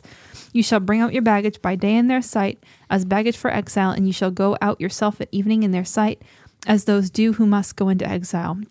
In their sight, dig through the wall and bring your baggage out through it. In their sight, you shall lift the baggage upon your shoulder and carry it out at dusk. You shall cover your face that you may not see the land, for I have made you a sign for the house of Israel. And I did as I was commanded. I brought up my baggage by day as baggage for exile, and in the evening I dug through the wall with my own hands. I brought out my baggage at dusk, carrying it on my shoulder in their sight. In the morning the word of the Lord came to me, Son of man, has not the house of Israel, the rebellious house, said to you, what are you doing? Say to them, what are you doing? I got a point when you finish this, a thought that just occurred to me. Okay. Say to them, thus says the Lord God, this oracle concerns the prince in Jerusalem and all the house of Israel who are in it. Say, I am a sign for you, as I have done, so shall it be done to them. They shall go into exile, into captivity, and the prince who is among them shall lift his baggage upon his shoulder at dusk and shall go out. They shall dig through the wall to bring him out through it. He shall cover his face, that he may not see the land with his eyes. And I will spread my net over him, and he shall be taken in my snare. And I will bring him to Babylon, the land of the Chaldeans, yet he shall not see it, and he shall die there. And I will scatter toward every wind all who are with him, his helpers and all his troops, and I will unsheath the sword after them. And they shall know that I am the Lord, when I disperse them among the nations and scatter them among the countries. But I will let a few of them escape from the sword, from famine and pestilence, that they may declare all their abominations among the nations where they go, and may know that I am the Lord. What was your point? Ezekiel seems like the original performance artist. Like, is he doing like white performance art, like opposite Marina Abramovich type stuff? Because a lot of what we see in Ezekiel is so different from all the other prophets. Like, the other prophets are going into town squares and saying, the Lord gave me this message, or turn from your wicked ways. The end is nigh. And Ezekiel's like, I'm just going to like do performance art. I'm going to like lay on my side for a year and a half and then like cut my hair up in the town square and cook food out of cow dung and all this weird stuff as a point, as a greater example. So this is like his rhythm zero, but like not dark. Like I'm not even joking. It feels like, as we talked about with Marina Abramovich, the stuff she's doing has power. Her art has actual magical properties to it, but the dark arts, she's a dark artist. Ezekiel feels like he's doing stuff like that, but for God in a very like opposite way. Well, it feels like it has some sort of power to make them see. Yes. Like, you're not going to see this if I just say it. Yeah, I'm going to be an example. If I do this thing in front of you. Well, it's a visual media. Well, one thing I learned about doing music, right, was I always thought that if you were a really good musician, that was the point. And then I learned, odd story. I actually had a class from Taylor Swift's Stagecoach one time, teaching about stage presence when I was in Nashville. Okay. And what I learned was that 70% of musical performance is visual, which you wouldn't think, but it's like, these are the things you do. This is how you interact with the crowd. This is like what you do with your movements, how you walk on the stage, how you look at people, like the whole thing, because just putting out good music is not like, nobody's going to remember you. Nobody's going to go to your merch table afterwards. It's not going to stick with people. Right. 70% of what people take away from your concert has nothing to do with your song. It's just what you physically do in front of people. So there is a power to performance art, right? Like there is a power to the visual. The visual medium, instead of just, you could say things so you're blue in the face and people won't get it, but they might see it. Well, this is how bands succeeded when their songs made no sense at all. Mm-hmm. There's some really awful bands who have really great stage presence. And I think that they just, I could give examples all day, but there's a band I absolutely will never listen to, but I will go to their concert if they ever play anytime, anywhere, because they're so good live. Could never buy an album of theirs. I think they suck. But they're so good live. But I'll go see them anytime they're in. No, for real. Yeah, I've seen them live 3 times and I hate their music. I hate this band so much. I've seen them 3 times. To be fair, I was at a festival. I didn't go out of my way to see this band. Sure. Can't even remember the Chariot. That's who it is. You can't remember the name. Yeah, you do. I remember it. Yeah, now. you do. The Chariot. I think their music sucks, but they're really good live. Oh my God. Don't Vax Me says, show us. What do you want me to show you? Stage presence. Stage presence? Obviously. Yeah. He does. He shows you every stream. This is my stage presence. This is it. He's here. Yep. He's present. I am present. Present. We're on 17 now. Okay. I'm derailing the crap out of this. I apologize, guys. Oh, that's why you guys came, right? For all the bunny trails. Yep. And the word of the Lord came to me, Son of man, eat your bread with quaking and drink water with trembling and with anxiety, and say to the people of the land, thus says the Lord God concerning the inhabitants of Jerusalem and the land of Israel, they shall eat their bread with anxiety and drink water in dismay. In this way her land will be stripped of all it contains on account of the violence of all those who dwell in it. And the inhabited city shall be laid waste, and the land shall become a desolation, and you shall know that I am the Lord. Even in the midst of this, like brutal judgment, the point is that they'll know him. Yeah. Right? The point is that they come back to the truth. And the word of the Lord came to me, Son of man, what is this proverb that you have about the land of Israel, saying, quote, the days grow long and every vision comes to nothing. Tell them, therefore, thus says the Lord God, I will put an end to this proverb, and they shall no more use it as a proverb in Israel. But say to them, the days are near, and the fulfillment of every vision, for there shall be no more any false vision or flattering divination within the house of Israel. For I am the Lord.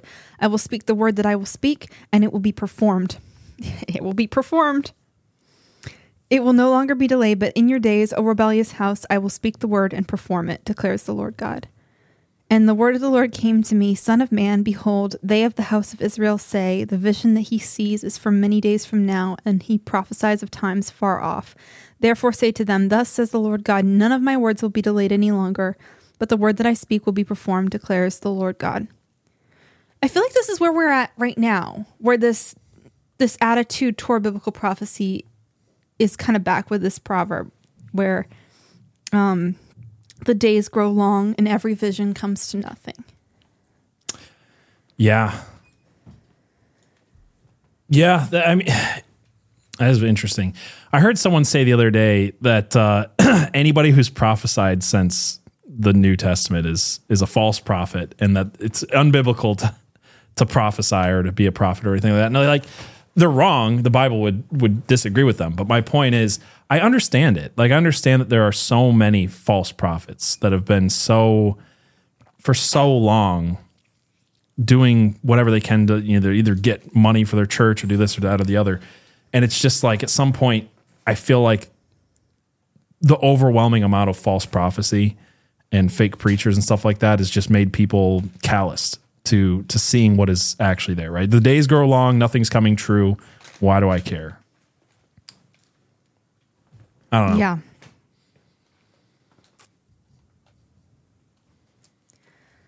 Well, that was the end of that chapter. What do we think? Are we going to keep going, or are we going to... Well, I don't want to keep you too long. Do we want to do one more? We can do one more.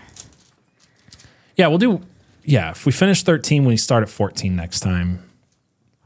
I think that's... How many... Yeah. Yeah. I think that's solid. Okay. And then the chapters... Well... Or do we want to push through 13 and 14? Are they short? Because then we would be doing about 7 a piece each stream.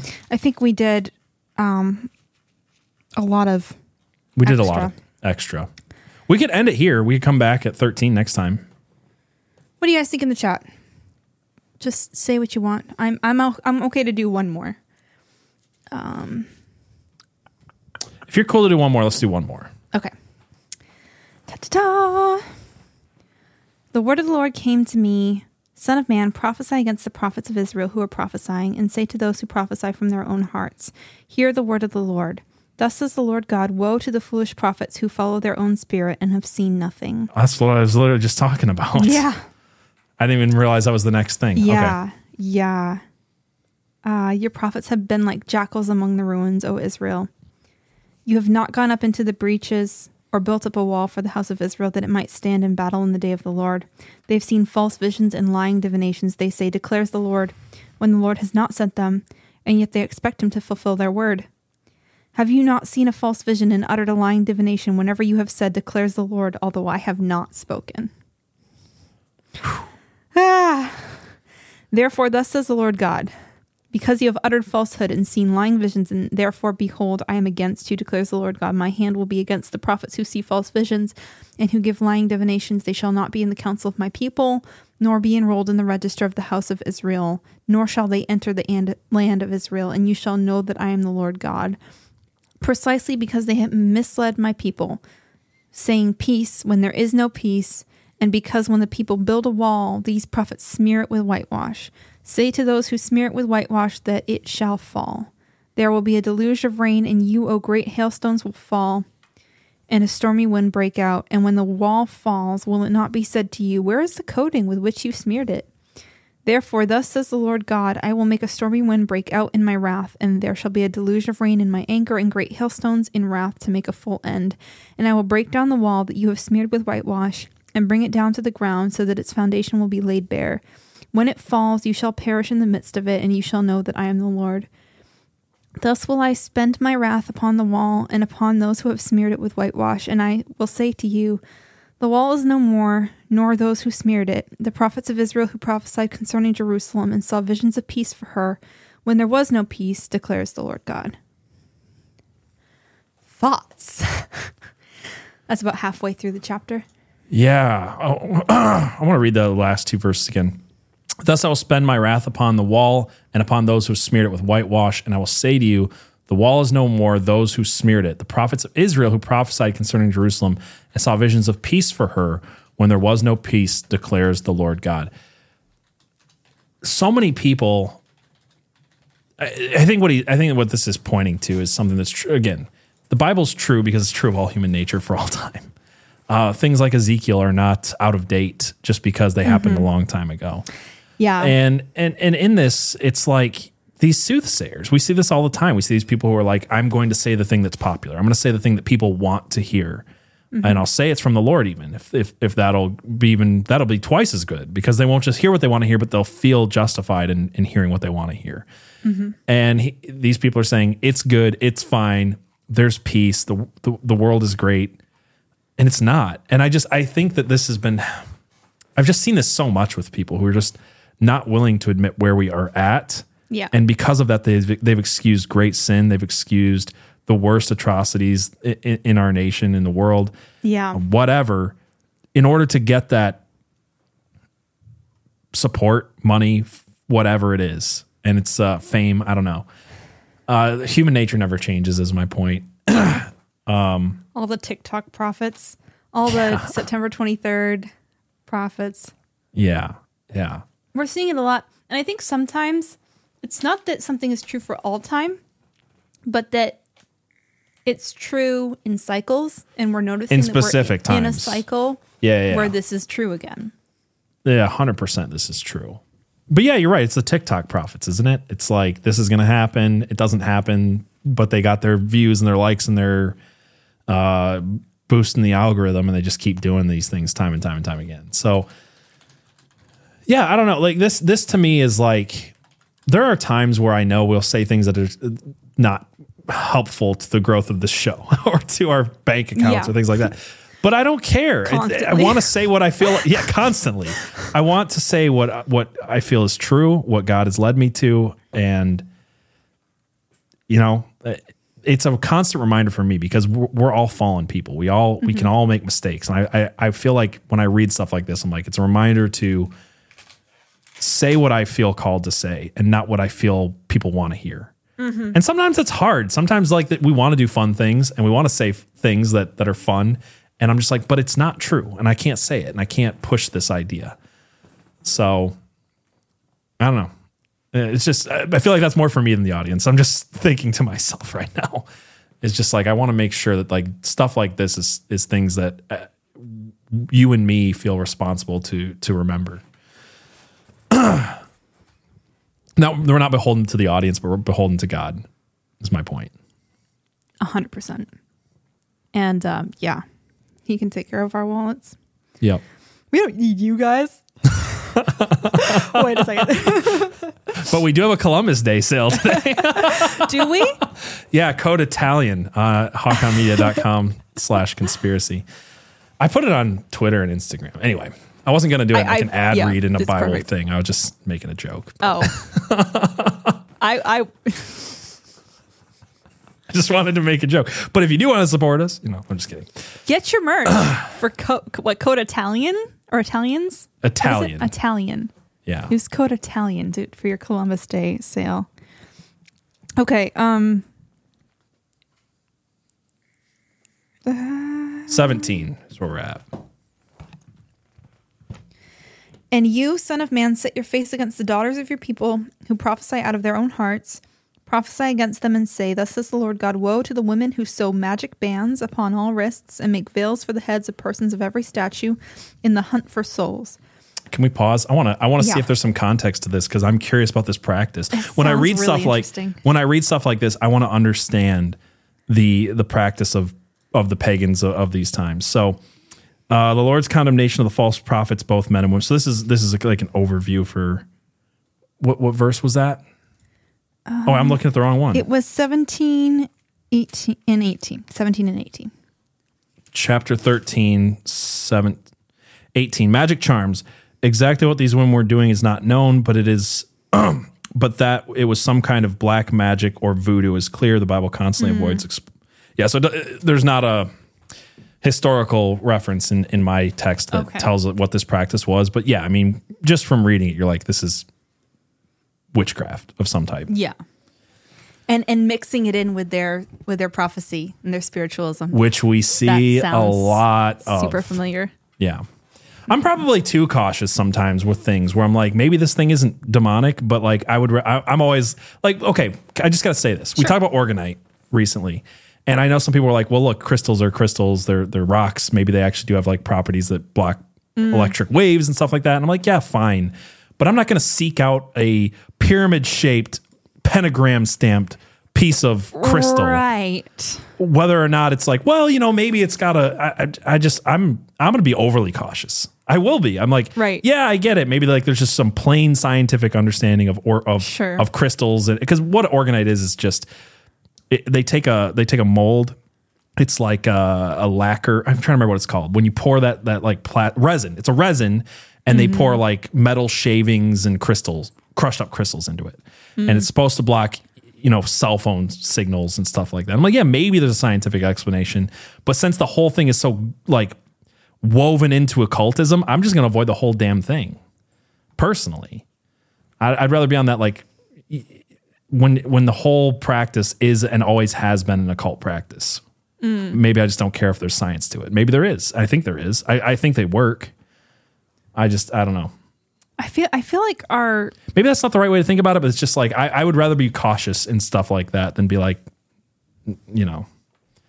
accidentally like practicing weird stuff. Yeah. Yeah, I agree. Especially if I'm finding out about if I'm finding out about something through the witches. And then I'm like, point. What if I could explain this away as science so I can use it? To me, that's wrong. Then sometimes there's something where I'm introduced to it in a perfectly innocent way. And then someone's like, did you know that this has roots, blah, blah, blah. And sometimes I'm like, I don't care. Like, that's not why I've ever. I think it's just a discernment thing. And one thing I'll say too is that there are things that we feel convicted for that we personally feel are wrong, and other people don't. And the Bible has a verse in this. I'll try to find it in a minute, but it's basically like if you think it's wrong, and maybe it's not even wrong, maybe it's totally innocent. Other people have rationalized it out in a way where they don't feel like it's breaking their faith. It would still be wrong for you to do it. Even if it's not like, let's say it's not technically breaking God's law, but on your consciousness, you feel bad. Like you feel like this thing is bad. You shouldn't do it anyway. So that's kind of where I fall down on these things. I'm like, maybe I'm wrong, but I'm going to avoid the pentagram stamped crystals, even if I could find one that they stamped a cross onto, because I feel like it comes from a really weird occult place that I just don't want to mess with. Anyway. Yeah. Yeah. Except 100%. 150.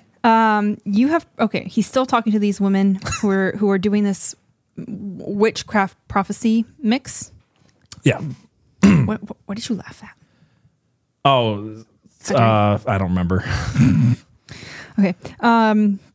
You have profaned me among my people for handfuls of barley and for pieces of bread for money. You did it for money on TikTok. Putting to death souls who should not die and keeping alive souls who should not live by your lying to my people who listen to lies. So he does hold people responsible for lies that keep people killed. Yep. Thus says the Lord God, behold, I am against your magic bands with which you hunt the souls like birds, and I will tear them from your arms, and I will let the souls whom you hunt go free, the souls like birds. I think it's interesting that he's not saying that what they're doing doesn't work. He's saying that it does, that they are capturing souls, and he's going to set them free. This is the thing that I will disagree with people forever about. It's like the magic stuff, the dark magic is not bad because it doesn't work. It's bad because it does work. And it's bad. It's not just like a because silly it's in service to Satan. It's not just foolishness. It's not superstition. Like everybody wants to, there's a Christian need or want in the modern Christian church to look at everything that Satan does and the sorcerers and the pagans and say it's bad because it's not true. Why does that make it bad? Mm-hmm. Like, yeah, it's bad because it's in service to something else. And if it's in service to it and people are doing it, it's probably because it works. Yeah.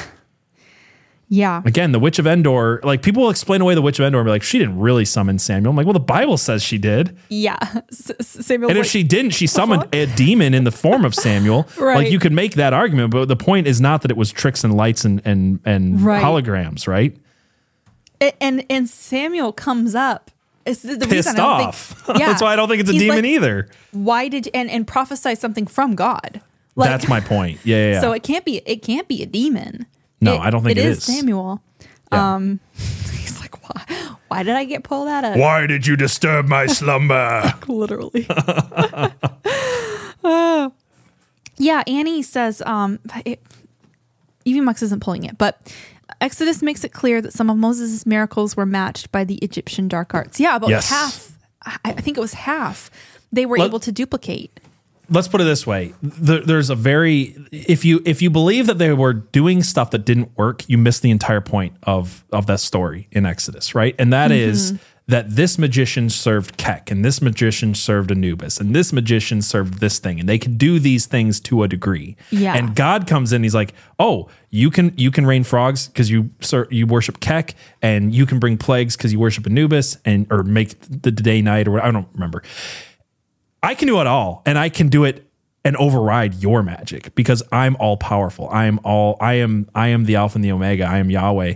And it actually lessens the story when you think that God is the only one who's doing the magic. In all honesty, it is a battle between dark magic and light magic in a way. But what God is saying is like, I'm not limited to the one trick that this God has or the lesser extent that this God has. I can do it all. Yeah. I think it's actually a much more powerful understanding of Exodus, but we've kind of lost that in the modern We really context. have. Yeah. Because I think in not believing that the dark magic is real, we've really diminished our belief in the light. Mm-hmm. Like as if God wasn't ever fighting against anything substantial. Yeah. Let's see. 21, I think, is where we're at. Yeah, your veils also I will tear off and deliver my people out of your hand, and they shall be no more in your hand as prey, and you shall know that I am the Lord, because you have disheartened the righteous falsely, although I have not grieved him, and you have encouraged the wicked, that he should not turn from his evil way to save his life. Therefore you shall no more see false visions, nor practice divination. I will deliver my people out of your hand, and you shall know that I am the Lord. So two crimes, right? Not only are they telling lies that are keeping people from turning to the Lord, but they're also discouraging the people who are still faithful to God, that he's like, I don't want those people discouraged. How dare you? Right. Yeah. So this was really good. I have been really enjoying this talk about Ezekiel and the things going on in the world. I'm just so glad to be back doing this. It's been a minute, and it just feels good to be able to just talk to you guys and read the Bible and have these conversations.